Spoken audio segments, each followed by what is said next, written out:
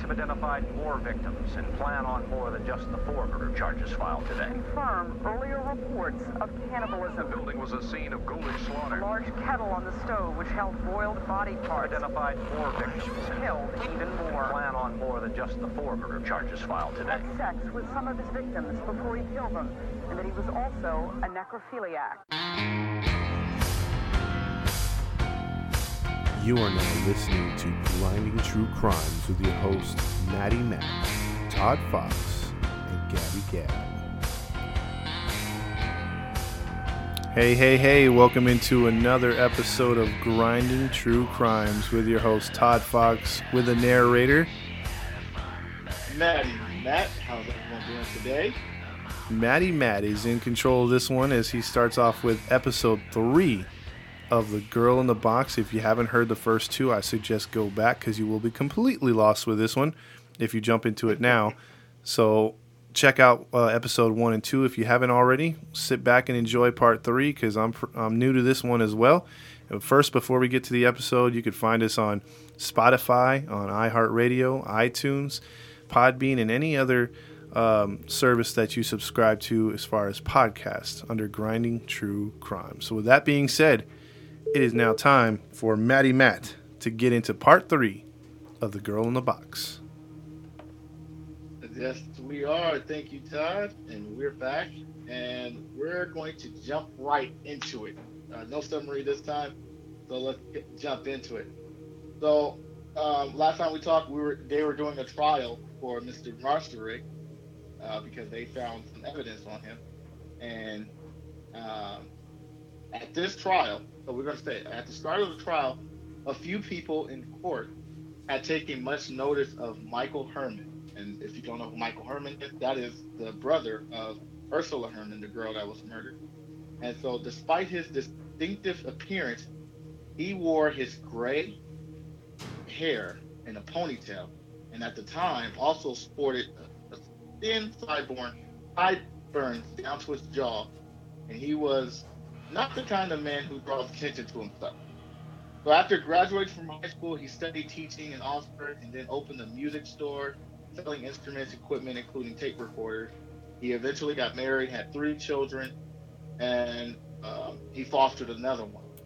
And it also said that people who knew what happened to Ursula sometimes asked if it made Michael anxious about his own kids.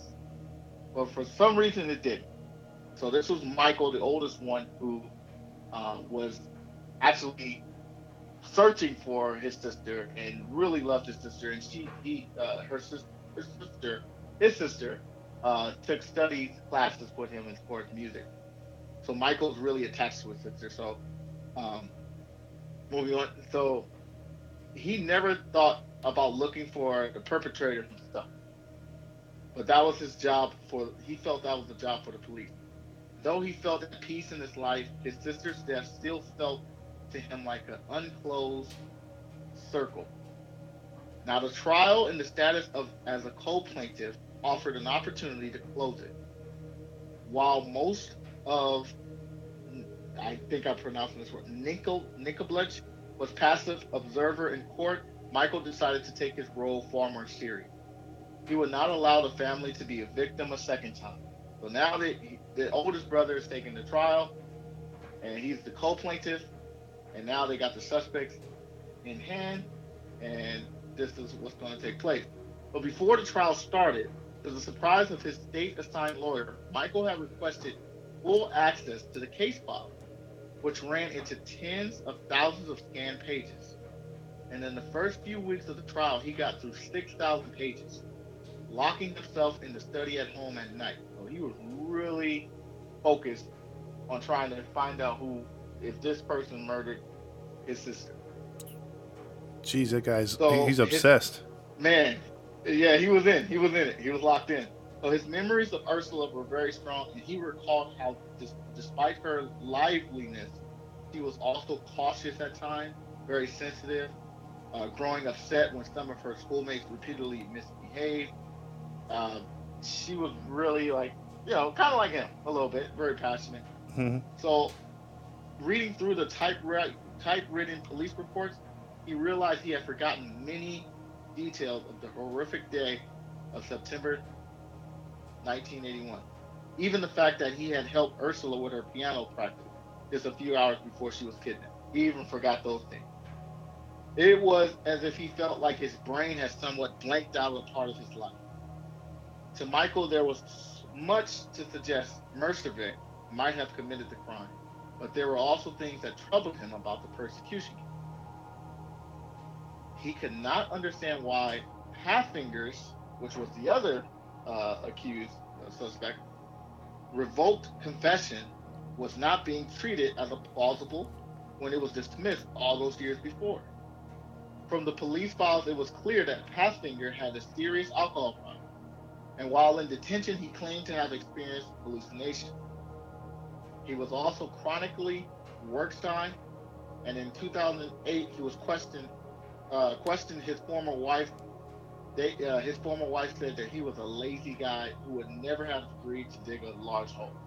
So now it's starting to see. Now he's starting to figure out. Well, wait a minute. Why did he say that? But then, detail says that he was lazy. He wasn't. That's not really his style. Mm-hmm. So as the court heard Halfinger's confession was not even signed, the investigators wrote it down from memories weeks later. And with Masaryk, there was no DNA proof connecting Halfinger to the crime. Before the trial, the police exhumed Halfinger's body, but there was no match of the genetic profile that was discovered among the evidence a few years ago. So nothing's matching up so far, but they still believe that Masaryk is that guy. Had something and if I recall, prior in the second show, I believe Halfinger, the other gentleman, has already deceased already. Mm-hmm.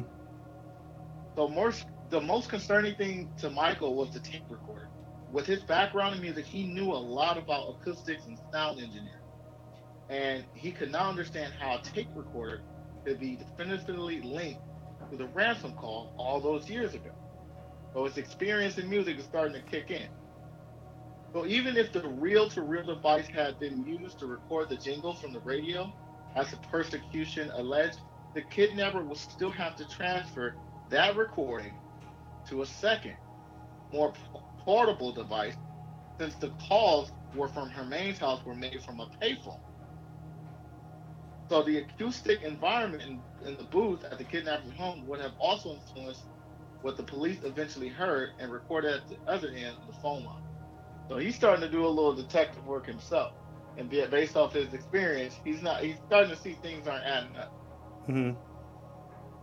So Michael's lawyer had advised him not to make big deals out of it, not to make a big deal out of it, because she said, you don't do this as a living. But I did not think about his habit. I just did what I thought was right, Michael said, and he had wrote a letter to the court calling the sound expert report that the tape recorder was incomplete or one-sided. So now he doesn't even believe that the tape recorder was even in the case. Was it even in the not the case, but was even involved in it? Okay. So the judge were not happy, but the law they were obliged to read out. They were not happy, but by the law they were obliged to read out the letter in court. And it was highly unusual that a sensational intervention, a member of the prosecution team, the victim's brother, no less, acting in favor of the defense. And when the verdict against Mercervik was announced, Michael made a statement at the court. I am not convinced of his guilt, he said, but neither am I convinced of his innocence. Instead of the circle being closed, it had opened further. Now, he don't know what to do. He don't think he did it, but he don't think he's innocent. But he's got some investigation to do. Now, let me ask you, Todd, with your detective mindset, if something ain't fishy, or if something don't feel right to you, do you do your own investigation, or do you feel like, okay, you know what, the law says this, I'm gonna just let it ride? If something doesn't feel right, I gotta question it. You always gotta look at both sides, or if there's a possibility, if there's just an inkling of doubt, you have to look into it. that's not just a detective. That's like a lawyer aspect out of it too. Okay. Yeah. Yeah. Well, that's what he did. And Smart man. we'll continue. Smart man. Now, 6 months has passed after the trial. Now it was late 2010, and Michael began to notice a strange high-frequency noise in his left ear. He said at night the hissing would wake him up and prevent him from falling back to sleep. Even worse, it even often tormented him during the day, especially when he was trying to teach music. And this is something he had never experienced before. So he thought it might have been related to the trial. The court appointed a psychologist on hand to assist relatives of Pine's victim, and they examined him and agreed that the stress of the court case was probably likely why he was hearing these things. Now, during the trial, Mercevic had sent Michael a letter, not to thank him for questioning the tape recorder, but to suggest that they were somehow on the same side. Now, from prison, Mercevic kept writing and even sent a Christmas card. And in 2013, Michael finally replied. Now, this was 3 years later. He said, "I was surprised to receive a letter from you because it was certain and clear to you that despite all the doubts I have about your guilt, I have considerable reservation about you as a person. If you are not the culprit, I wish for more new insight that you can be rehabilitated. If you are the culprit, go to hell." Ooh. Strong words. Yes. But I applaud him because even though his emotions is involved in this is his little sister that was murdered, he still has a side to him that says, you know what, maybe they're saying this is him, but it don't feel like it's him. And because he's saying that, he can show not compassion, but he's realistic about things. Mm-hmm. So I'll give him credit for that. Now, by then, Michael was increasingly skeptical about Mercevic's guilt. And after the trial had ended, Michael kept returning. Night after night, his ear kept ringing to the case files, which he had stored on his computer.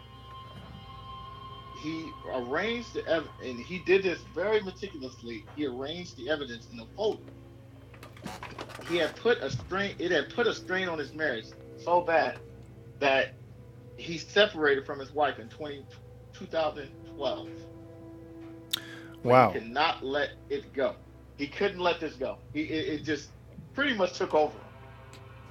So he felt he owed it to his parents and to himself, even to the German public, to pursue the truth. "What drives me is ethics, doing what is morally right," is what he told the court, and it was just wrong for the case to just end like that. And there's a picture of Werner Mercevic in the photo here. Mm-hmm. I'm going to pull it up. So he came up with a plan. In 2013, he had filed a civil claim seeking £20,000 in damages from the Mercevic for causing tendinitis. So it was a legal ruse, since Mercevic would defend the case on the basis that he was wrongly convicted and so could not be considered responsible. The court would have to reconsider the facts of the criminal trial before coming to a conclusion. Now, this would be an opportunity for Michael to get closer to the truth. So this is a smart man, and I give him credit. He does what he needs to do to get to the bottom of the truth. And he was very determined to find out what happened or who murdered his sister. So the judge knew that what was going on, and they were pissed off. Jochen Feller, who was Michael's lawyer since 2012, told him when he met in his office that they tried several times to stop going forward. The court insisted that an independent psychiatrist examine Michael and to rule on whether his tendinitis was caused by the trial or not. So after the psychologist confirmed it was, the case finally went ahead in 2016. So you see all those years from 2012 all the way to 2016. So it's been a long few years. Yeah. For that family. So unlike the criminal trial, where the media was focused on Mercevic, now it was focused on Michael. So he found himself having to explain to his pupils in his music and religion classes who knew him as a reserved, kind teacher why they were so seeing his face in the newspaper and on TV. So here's a guy who was really quiet, pretty still to himself. Now he's the public figure, and everyone's seeing this guy. Now he has to explain, like, what's going on, and he had to explain why. And why he's tied into it. So, yeah. Hmm. He took to journalists in Etching and into the forest where Ursula was kidnapped. Even so, apart from Hermane's close family and friends, few understood why he was pursuing this case. A local journalist who covered the criminal in civil cases told me that his newsroom's colleagues often asked him why Hermane could not just let it go. One of the journalists said, I myself is still trying to work out why Michael Hermane is acting like this. And, he's a quiet and calm type, but still, he looks into the files. He seems a little obsessed. So now people are starting to think this guy is crazy, her own brother. Mm-hmm. So as the civil trial went on, it became clear that he was not the only person with doubts from the original verdict. So appearing for the defense was a retired physician, an amateur sound expert named Bernard Hayder, who had built the first tape recorder from scratch in 1960.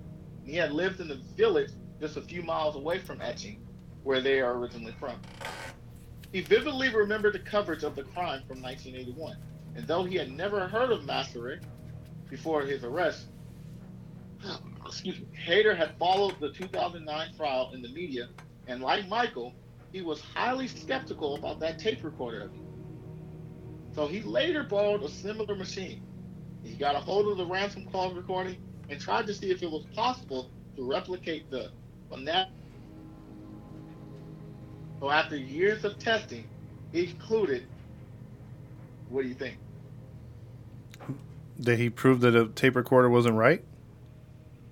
Well, you think he proved that it wasn't able to do that? No, I mean, he proved that it was right or it was admissible? Well, he proved that you couldn't do it. Oh, okay. It was not. Yeah. And he offered his assistant and Masaryk lawyer. So now they're trying to help Masaryk, who is the main suspect, who's already arrested. Because now they're starting to see that, wait a minute, that tape recording evidence that he's used, that they said that he was the main key to getting him arrested, it wasn't, that doesn't work that way.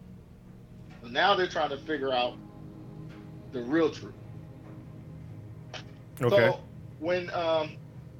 So when Michael visited Hayder, he borrowed the tape recorder, and after a lunch of Wiener Schnitzels and potatoes, he had told Michael, he said Michael was the only person in this original trial who understood what the problem with the evidence was. He said it was impossible, but he was still sitting on the wrong side of the court. So toward the end of the civil case, Michael had gained another ally. In London, a German academic named Barbara Zipser read an article online about his efforts to get to the truth.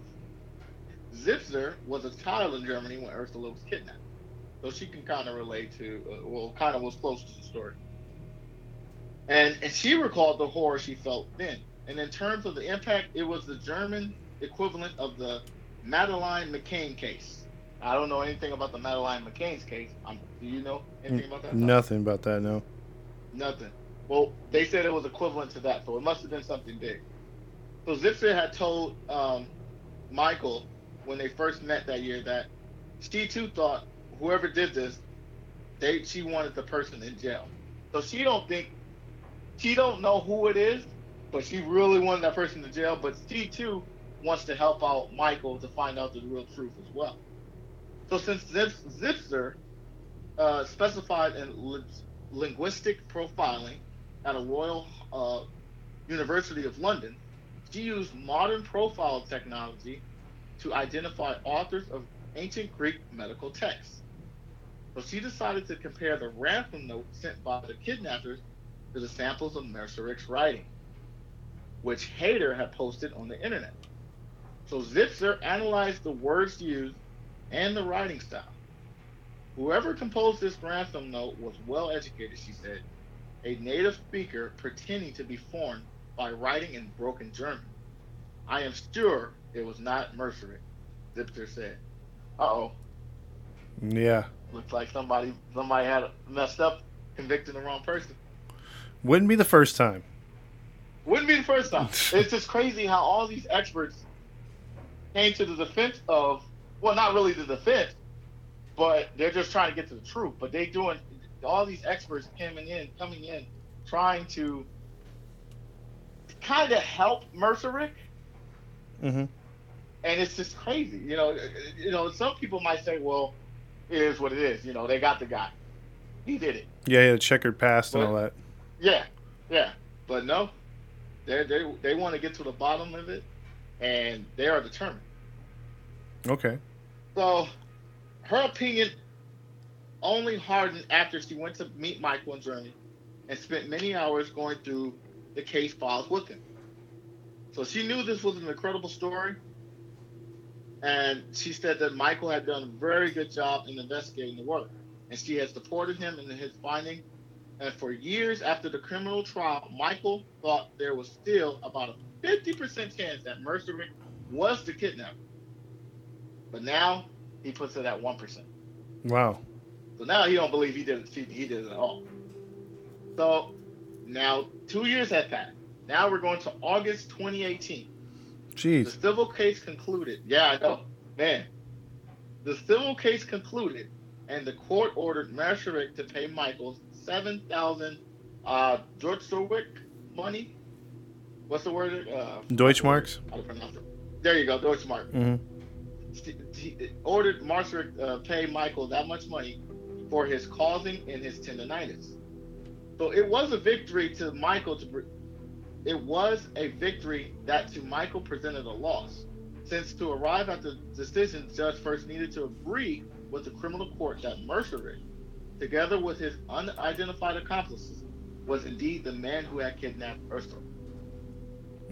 So in an open letter to the Bavarian state and the media, Michael wrote, "My sister's fate has stayed with me for 37 years, and to this day, it is unclear who was actually responsible for her death.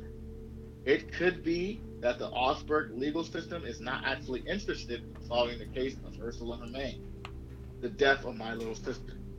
If the court decides to close the proverbial lid, it should be well aware that one cannot shut the truth away." So he was willing to go toe-to-toe with the justice system. Whoa. Yeah. So since Mercerik was arrested in 2008, he has been presented by Walter Rubach, one of Bavaria's best-known defense lawyers.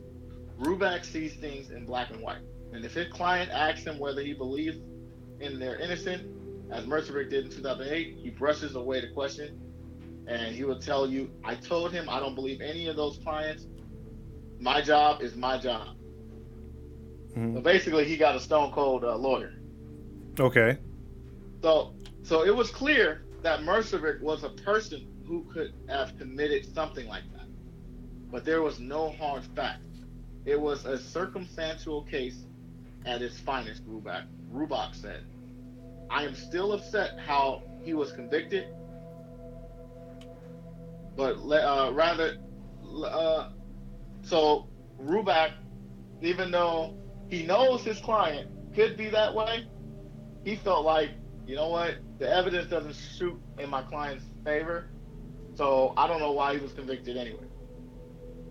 So even though Rubach had little personal interaction with Michael, he had watched him across the court, and he likes him, he admires him, he likes his demeanor. He said that what he does as a co-plaintiff going against the decision of the court, this has never happened before in Germany. So from his prison cell in Germany, far north, Mercerik is still clear to his name. And after I wrote to him this year, he replied saying he had hired a private investigator to track down the man who he says sold him the tape recorder in 2007. So on a mild Sunday morning, on April 1st, Ruback had met Michael in Augsburg, and as he had been in most days in court, he was dressed casually in trainers, blue jeans, and a black jacket. And despite his legal setback and the tendonitis that continues to bother him, he came across as a calm and warm, and very calm and warm, and he had a dry sense of humor. So as they drove the Bavarian courtyard towards Etching, he tried to explain the meaning of Überfordert, the word he used to describe the police in 1981. And that means when the task you have is bigger than your capability. I think I said the word right. Überfordert. So Michael knows the case material so well that he has put in far more hours of research than any of the lawyers for the defense or prosecution. That when he speaks, it was with the precision and that detachment of a special investigator rather than a relative. So he was putting in his work. Mm-hmm. Michael went from big brother to investigator 101. So after parking their car beside the road between Etching and Skorndorf, now they're going back to where the kidnapping took place. They're back in their hometown. Mm-hmm. He noted it was probably where the kidnapper had parked his car when they brought the box to Forest. An SUV track led into the woods. We need to walk about 141 meters, Michael said, and then look 20 meters to the left to locate the spot where Ursula was buried. So now they're going to retrace tracks. So we don't know if she was sedated and carried or if she was forced to walk there, he said. But we know one thing. She was taken on a path specially cut through this forest. Michael's father had died several years ago, and in 2016, his mother moved out of the family home in the village to Augsburg. But his younger brother, Hannes, the surfer, still lives in the house, along with 2 Syrian refugees who rent out the bottom floor. So Michael had phoned him. He did not want to show up with the journalist unannounced, and Haynes invited him in for coffee. So they never spoke about Ursula, and with his oldest sister and their mother, Haynes had never talked to the media about his sister's death. Even though Michael says that in private his family supports his work on the case, as do his children and his new partner. So he clearly got either not married or he has someone new now. Yeah. But in the public eye, at least he is alone in his quest to reopen the case. So in the public eye, he's alone, but he does have the support of several others, including his family and friends. So after lunch at a restaurant beside the lake, where the sailboats have spotted in the distance, they walked along the road towards the forest, the route Ursula took on her way to gym class nearly 40 years ago. Now, let me ask you a question, Todd. How would you feel reliving that moment, or going back to where the moment where a loved one died or was murdered, so to speak? Ooh, a little creeped out, I think, and either creeped out or emotional, one of the two. Yeah. Me personally, I don't know. I probably want to just close that chapter of the book, but if I don't have truth, maybe I would do what Michael did. Yeah, because that's a long time. 40 years is a long time. Yeah, man. Yeah, and if you see his pictures, he's got gray hair and everything. He's an older guy. So, yeah. Kudos to him. So the spruce trees are much taller than where they were, and the undergrowth less thick, but the path is still the same. 3 meters wide on a compact gravel. Cyclists on electrical bikes sped by. After a few minutes, as they whirled to a small jetty ledging to a wooden hut used by bathers, Michael had stopped on the path. There is where Ursula was kidnapped, he said. It's where her bike was found and where the bell wire ended. Now, the bell wire was about 140 meters long, and it was a coil of insulated copper wire that the kidnappers had used as part of a warning system. Although the police had noticed the wire while searching for Ursula, they only learned of its significance more than a year later. Oh. So when investigators visited the private boarding school in Schwandorf to talk to the pupils about the case, 2 students came forward saying that 7 or 8 months after the kidnapping, when chasing an owl through the forest, they had found the bell wire strung through the trees next to the lakeside. Now the boys then did a very strange thing. They took the wire down, measured it on a school athletics track, and then kept it in their dormitory in a locked box until the police visited. Uh-oh. So they have the stuff still. Yes, sir. Wow. So on examining the wire, the investigators released it, and it must have been used during... No, I'm sorry. The investigators realized that it must have been used during Ursula's abduction. So while one of the kidnappers waited for the victim, the other presumably served as a lookout further along the path, with their fingers on a button that would light up a bulb or a sound, a buzzer at the end of the wire. Wow. So clearly it was more than one person. Seems like it. That's Man. It was a. I didn't think it was one person from the start. Yeah. It could, you know what? It could be multiple. Like, obviously it was multiple, but it could be like 3. Wow. But we'll find out. Michael believes the wire is one of the key pieces of evidence that could help identify the real kidnappers. Besides hunters and joggers and cyclists, the boarding school pupils also knew the forest as well. Yet it appeared that none of them were fingerprinted at the time of the investigation. Figures. Another piece of evidence also hints at the possible involvement of the younger people in the plot. An impression on the paper of one of the ransom notes revealed a mathematical probability tree of the sort taught to teenagers. Uh-oh. Uh-oh. Very interesting. Very interesting. So Michael also notes that in a comic found in the box, one of the main characters drives a Fiat 600. The car that was mentioned in the ransom note, and which was rare in Germany at the time, suggesting the kidnappers may have read the comic. Remember they had told the dad to ride the Fiat in episode 1, 600? Sounds like Michael's putting pieces together. Sounds like it. So late last year, in an effort to have the case reopened, Michael submitted a dossier of all his new evidence and theories to the state prosecutor's office in Augsburg. And in April, when they interviewed Matthias Nicolai, a spokesman for the public prosecutor, he acknowledged that many people still had questions about the verdict in the criminal trial, but insisted the judge had arrived in the correct decision in 2010 and that it was a final and absolute. What? Yeah.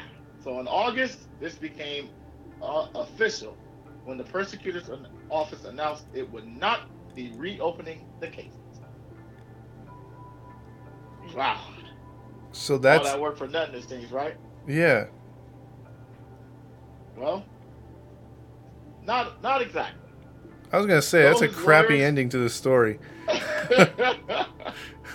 Well, it says through his lawyers, Michael told the local press that he would be making no more public statements about the case, nor giving interviews with the media, interpreted as him finally giving up. But when he emailed, now this is Rubach, the lawyer for Marcevich, speaking. When he had emailed Michael, he had recently said that this was not true. He said that I didn't say that I'm not going to take this any further. That's all he said. So on September 15th, a few days after, it was the 38th anniversary of Ursula's kidnapping and death. And as they have done for the past years, Michael, along with his 2 siblings and his mother, travels to the graveyard in Etching where Ursula is buried.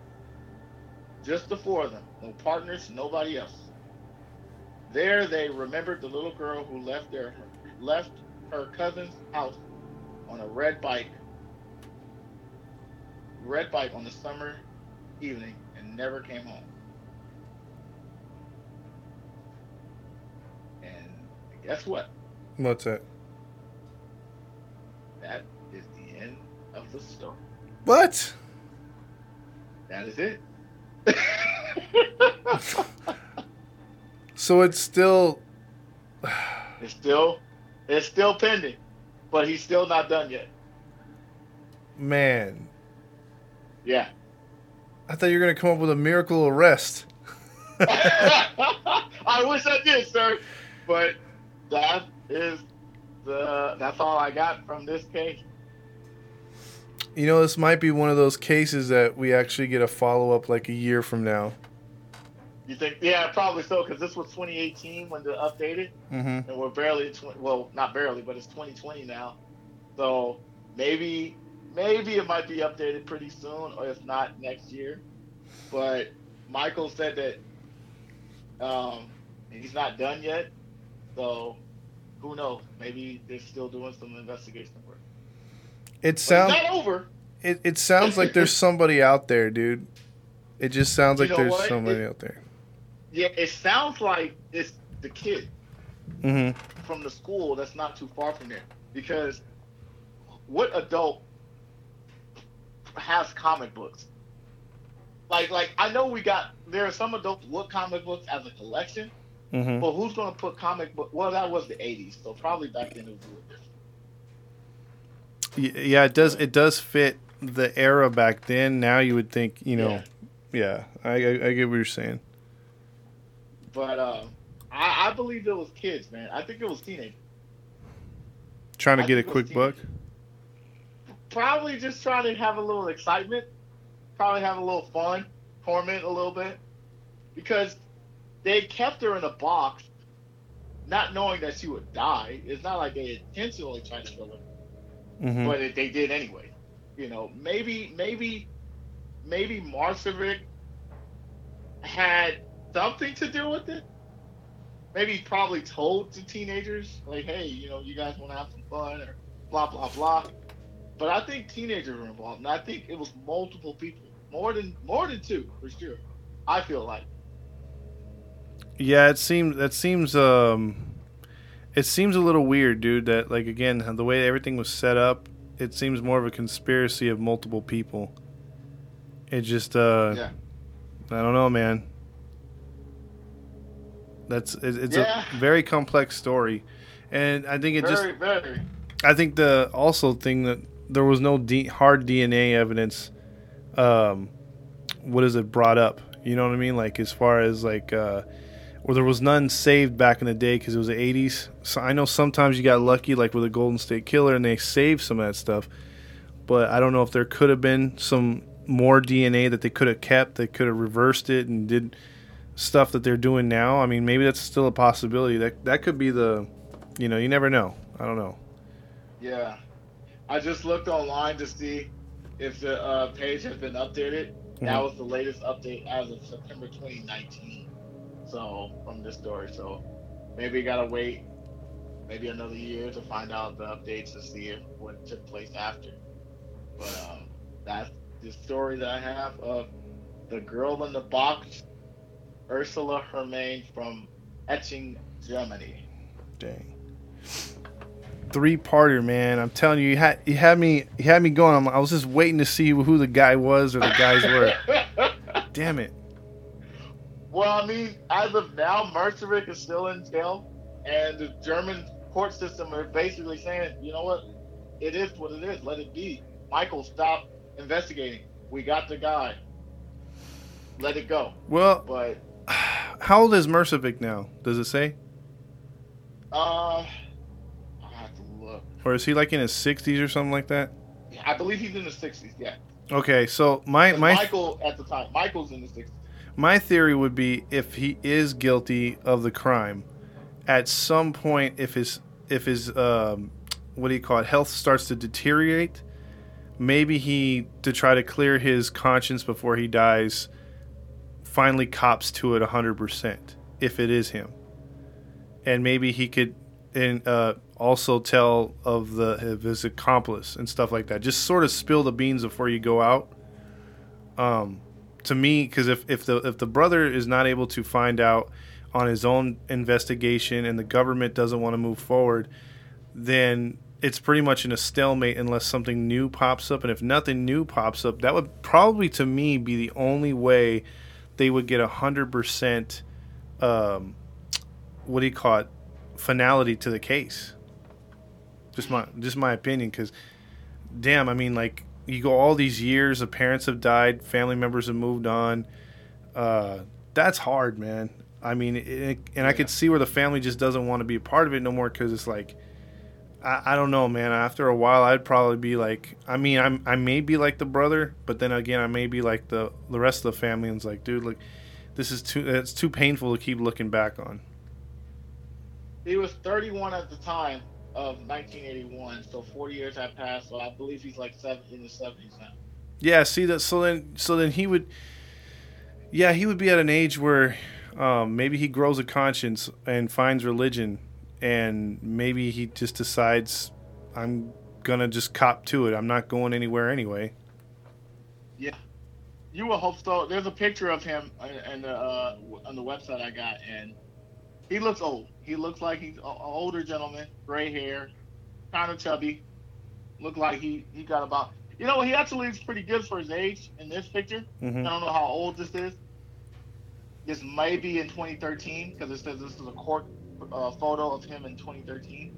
Okay. So he was probably in his 60s at the time. But, I'm with you, man. He's older now. If he knows anything, if he is the person,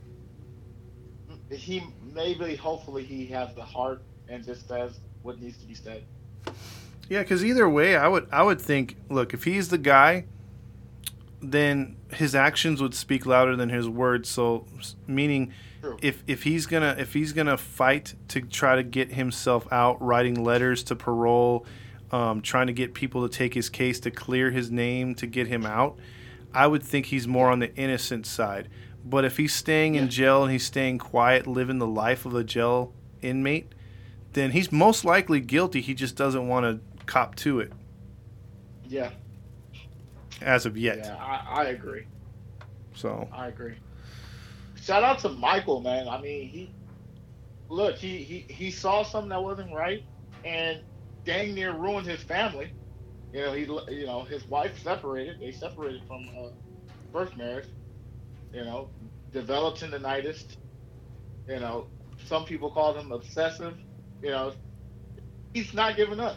He took it really to heart. Mm-hmm. He wanted to find out the truth of his little sister's murder, and whether it's Mercerick, who he's like he said, if it's you, go to hell. If it's not you, I want to know what happened.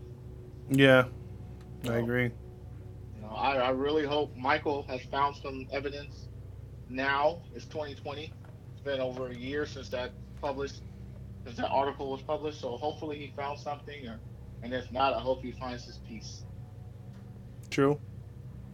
So, but yeah, that was the story of Ursula Herrmann from Germany. First time I did something international, so if I butchered any names, I apologize. But it was a story that caught my attention. You butchered him, but that's what made it awesome. All right, thanks to my German friend here who helped me with the pronunciation. Thank you, Todd. I didn't know what you were talking about at first until I'm like, oh yeah, Deutschmarks, because you were like, it's money. Deutschmarks. I was like, what's Dutch marks? You were like, no, you're saying it wrong, bro. Let me help. You said it way off of that, but that was cool though. I give you props. You tried, man. You tried. So you know what Deutschmarks are? Like you've seen them before? Yeah, I've seen them because my grandma she kept some from way back when they first migrated from Germany. So That's pretty cool. Man. Yeah, she had the original German money from like 44. She had some money from 44 because they moved prior to everything falling apart. My grandpa was anti-Hitler, so he left first, and then he came back and got my grandma. So pretty cool, man. Pretty cool. Yeah, that's a crazy story. That's pretty cool that is it's your home. I wouldn't say your hometown, but your lineage. Yeah. There's definitely more of my people or my family over there than there is in the United States. That's for sure. Yeah. Yeah. So next week it will be your story, Todd. Yeah, I've got one. It's only a one-parter, but it's let's just say it was such a terrible crime that the city that it occurred in could not handle the bad press that they changed the name of the city right after the case. Dang. Yeah, Already got my attention. that's how bad that one was. Dang. Yeah. Well, I can't wait to hear it, man. And next week, Gabby Gab will be back on the show. She'll be back. She's fully recovered, and it didn't make sense for her to join. She would have been lost from the story with them. So we'll be back to full cast starting next week. So Okay. Looking forward to that.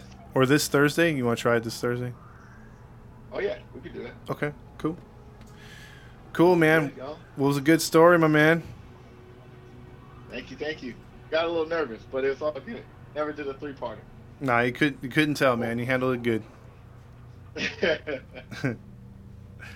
All right, bro. Well, that was our show for today, and that was The Girl in the Box Part 3. A very frustrating girl in the box. But it was a very good story, and we'll put this one under unsolved. So this will be like the first unsolved case.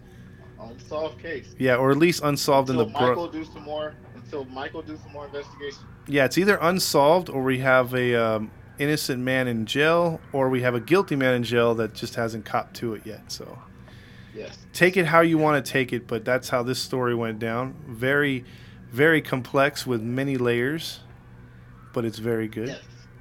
And Very so, good. And if anyone's listening has any details about the case, maybe from Germany, if you're listening, if you want to tell us what happened, or if you guys know any more about the story, just send us a comment, email us, go to our website, No, I'm sorry, wrong one. Go to our page on Instagram or Facebook, visit Grinding True Crime Podcast, and you can tell us if you have any updates on that case. yeah, or you can email us at grindingcrime@yahoo.com. We have that one There as you well. go. Yeah. Was it yahoo.com? I think it was yahoo.com. Yeah. Yes. So then, with all that being said, you can also get a hold of us once again at any one of your fine establishments of podcast media sources. And then for Todd Fox and the good and great narrator, Matty Matt, Yes, sir. have a good one. Peace. We need to come up with an ending to this thing, too. I mean, we need some sort of ending. We just don't have one, man. We're all, see ya, maybe, bye. Working I like this is Matty Matt, Todd Fox, the whole thing. I like that. All right. Well, I was like, yeah, no. I was kind of hoping for something crime related, like we could say something like "stay off the streets" or something. I don't know. I mean, Stay off the street. I don't know.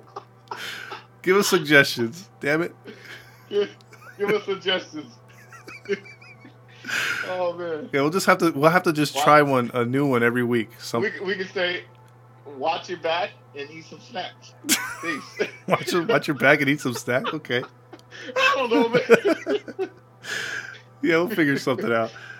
All We'll right. figure something out. We'll bring one. We got to get with Gabby on that one. She'll probably come up with something. Yeah, she'll figure it out.